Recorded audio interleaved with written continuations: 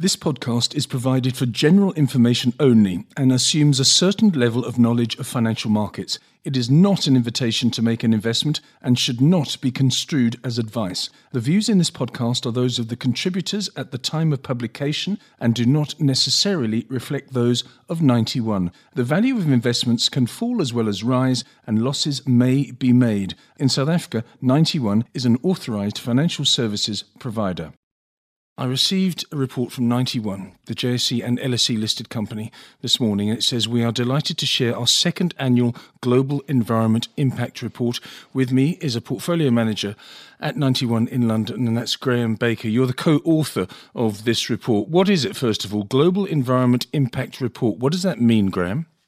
Our impact report is really aimed at being radically transparent around our investment strategy for our investors. And what we aim to show within this impact report is detailed information around every single company we hold within our portfolio.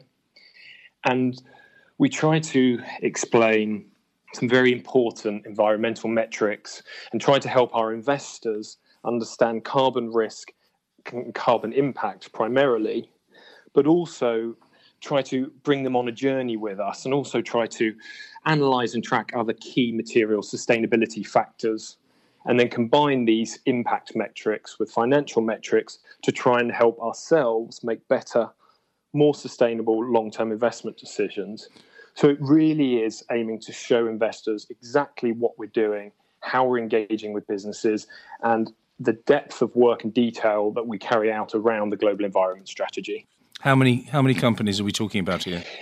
So currently we have approximately 25 companies in the portfolio, and the aim is to invest in sustainable decarbonisation and really to try and invest on the positive side of climate change and invest in the winners from global decarbonisation. Carbon reporting is the first point that I want to bring up here. It says, in the portfolio, we have seen significant improvements of companies reporting of carbon risk, and you say scope 1, 2 and 3 carbon emissions and impact carbon avoided. How much progress are companies making in this regard? We've actually seen significant improvement in carbon reported, and that's across carbon risk and carbon avoided, which we really call carbon impact. For example, the proportion of companies reporting carbon avoided to a standard we are happy with has almost doubled over the past year to approximately 2/3 of the portfolio. The proportion reporting all scope 3 categories has also more than doubled. Now, we understand a lot more needs to be done around reporting emissions data and around all sustainability related data, but we believe we're at the beginning of a very exciting journey. 63%, you say, of portfolio companies are on the pathway towards reducing their scope 1 and 2 carbon intensity. Are they doing enough? I mean, they're on the pathway. Is that pathway wide enough? And are they walking along that pathway at sufficient pace to satisfy you? Yeah, and that's a good question. As we know, globally, as a planet, we are not doing enough to stay within the Paris targets and to potentially stay within a 1.5 to 2 degrees warming scenario. But as you say, what we have seen from the companies we invest in, we have seen some positive movements around emissions. So as you say, approximately 63% of the portfolio have reduced their scopes 1 and 2 emissions. Approximately 50% of the portfolio have reduced their scope 3 emissions. And more importantly and excitingly, 83% of the portfolio have increased their carbon avoided. So we continue to see improvements among the majority of our companies. And it's important to note that the progress in carbon data and the targets are really important at the company-specific level. Just looking at an overall level for the portfolio doesn't necessarily give you the best picture. So you really need to delve into the detail and look through the reports at each company and take them on their own merit. 83% of our companies, you've just mentioned that, are increasing their carbon avoided total. As a result, you say, fewer greenhouse gases are being released into the atmosphere. Then you go on to say, when it comes to engagement, under that particular headline, it says, our engagement with companies on improving reporting standards has contributed to these results. So what you're saying is that you're influencing companies. Is that correct? Well, we like to think that we are helping to influence companies. As we know, there are many other investors and asset allocators out there that are working on engagement goals and targets as we are. And we work with some of the biggest asset allocators and investors around the world to try and help businesses to improve on some of these key engagement points. But we also understand that with some engagement topics, we're going to have more success and more influence than others. So, for example, with carbon reporting specifically, we are having very detailed and successful discussions with many portfolio holdings, and we believe we are seeing direct success of what we're doing. On the other hand, there are other sustainability and ESG engagement topics where we'll have less influence, such as and will take longer to have an impact. And that could be things such as gender diversity across businesses, which are a lot more difficult to ingrain within a company's management beliefs and changes over time. You say here, it goes without saying that we voted all proxies to hold boards and management teams accountable to the highest standards. Has there been resistance from certain board members and certain boards?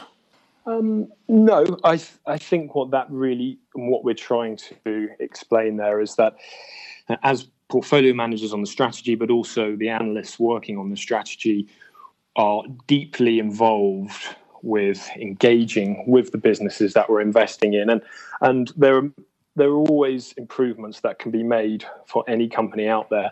And what we ensure is that we are looking at not only environmental issues, but social and corporate governance issues, and working with companies and voting alongside our beliefs. You say the following under portfolio benefits. You say the analysis highlighted in this report has helped us better understand the companies we invest in and therefore allocate capital in a more sustainable way. 25 companies is a tiny, tiny universe. Do you envisage in the next 1 year, 2 years, 5 years that it might triple, quadruple, or go up by 10 times? Because surely that's your goal. Well, I think it's important to note here that our universe of companies that we can pick from, and it's something we call our carbon avoided universe, yes, which is a bespoke carbon avoided universe that we've created, actually includes approximately 700 companies. The 25 companies that we're talking about here are the companies that make it through a very detailed, rigorous investment process to get to our final portfolio. So we are engaging with the companies within our portfolio approximately 4 times a year, and we aim to continue to do that. And that is time consuming, but it also helps us to really understand the businesses and continue to push management and boards on capital allocation decisions, but also on sustainability and the way they run their businesses for the long term. I want to talk about something now which is interesting, and one of your colleagues said, Lindsay, please ask Graham about the following: decarbonise your lunch. What does that mean? Yes. Well, decarbonise your lunch was actually something which was introduced last year as a bit of fun for the 91 staff within London. And really, as we're really passionate about living the experience our clients have with us. So we launched something called Decarbonise Your Lunch, which was a fun internal program that helped us to educate and focus minds on the real world implications of climate change, decarbonisation, carbon reporting, etc., and whilst in a small way helping to reduce the world's carbon footprint. So the objective was to lower the carbon footprint associated with ours 91 London-based staff's lunchtime meals, and to provide some interesting lessons along the way for all of us. Now, a couple of interesting data points came out of some of the decarbonise your lunch sessions and work. For example, packaging and waste management accounts for 5 to 10% of the emissions linked to a shop-bought sandwich. And this also means that a homemade sandwich has half the carbon footprint of a shop-bought one, largely because of wasting commercial food. And I suppose one of the other things we really tried to get across was that we should be buying from responsible sources. So, for example, cattle raised on deforested land account for 12 times the emission of cows reared on natural pastures. Yes. And I think this helps to show that we all need to be better informed, and if we are, we're able to make more responsible choices. And we really try to link this directly to how we try and think about our carbon analysis and supply chain analysis within the global environment strategy. It's very interesting because if you go out of in the old days when you used to work at 91's office in London, which I've been to many times, you pop around the corner, you buy something and it's probably wrapped in plastic. You don't know where the ingredients have been sourced from. And so therefore your carbon footprint or your carbon lunch footprint automatically screams at you. But what you're saying is a single-use plastic is out the window. You can put it in a Tupperware or whatever it is, or a brown bag, and bring it in yourself, having made it. And that's a start, a small start, but nonetheless a start. Yeah. And we thought it was a great way to really help people to understand how we're thinking about it better.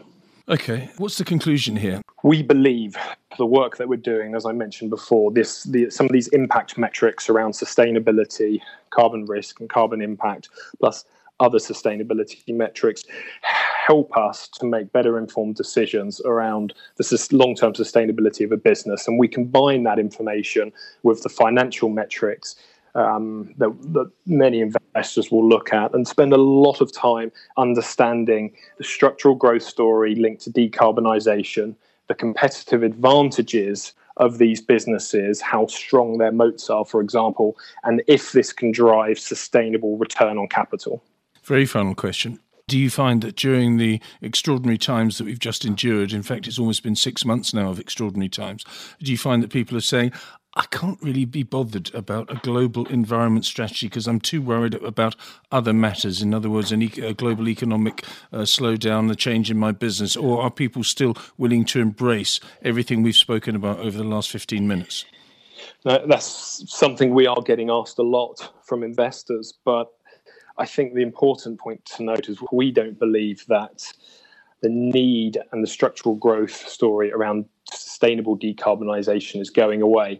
If you look at the potential reduction in carbon emissions this year because of the COVID crisis, we think it might be between maybe -5 to -10%. But as we start to return to some form of normal activity, we will see carbon emissions rise again and continue to rise. And what we need to see is the same sort of decrease in carbon emissions we've seen this year, every single year out to 2050, if we are to stay within a 1.5 to 2 degrees warming scenario. So the requirements for us as a planet to keep driving forward around decarbonisation is still there and is still extremely important for not only the ecosystem that we live in, for the potential, and this sounds extreme, but the potential survival of the human race, but also investors and asset allocators. Graham Baker is a portfolio manager at 91 in London.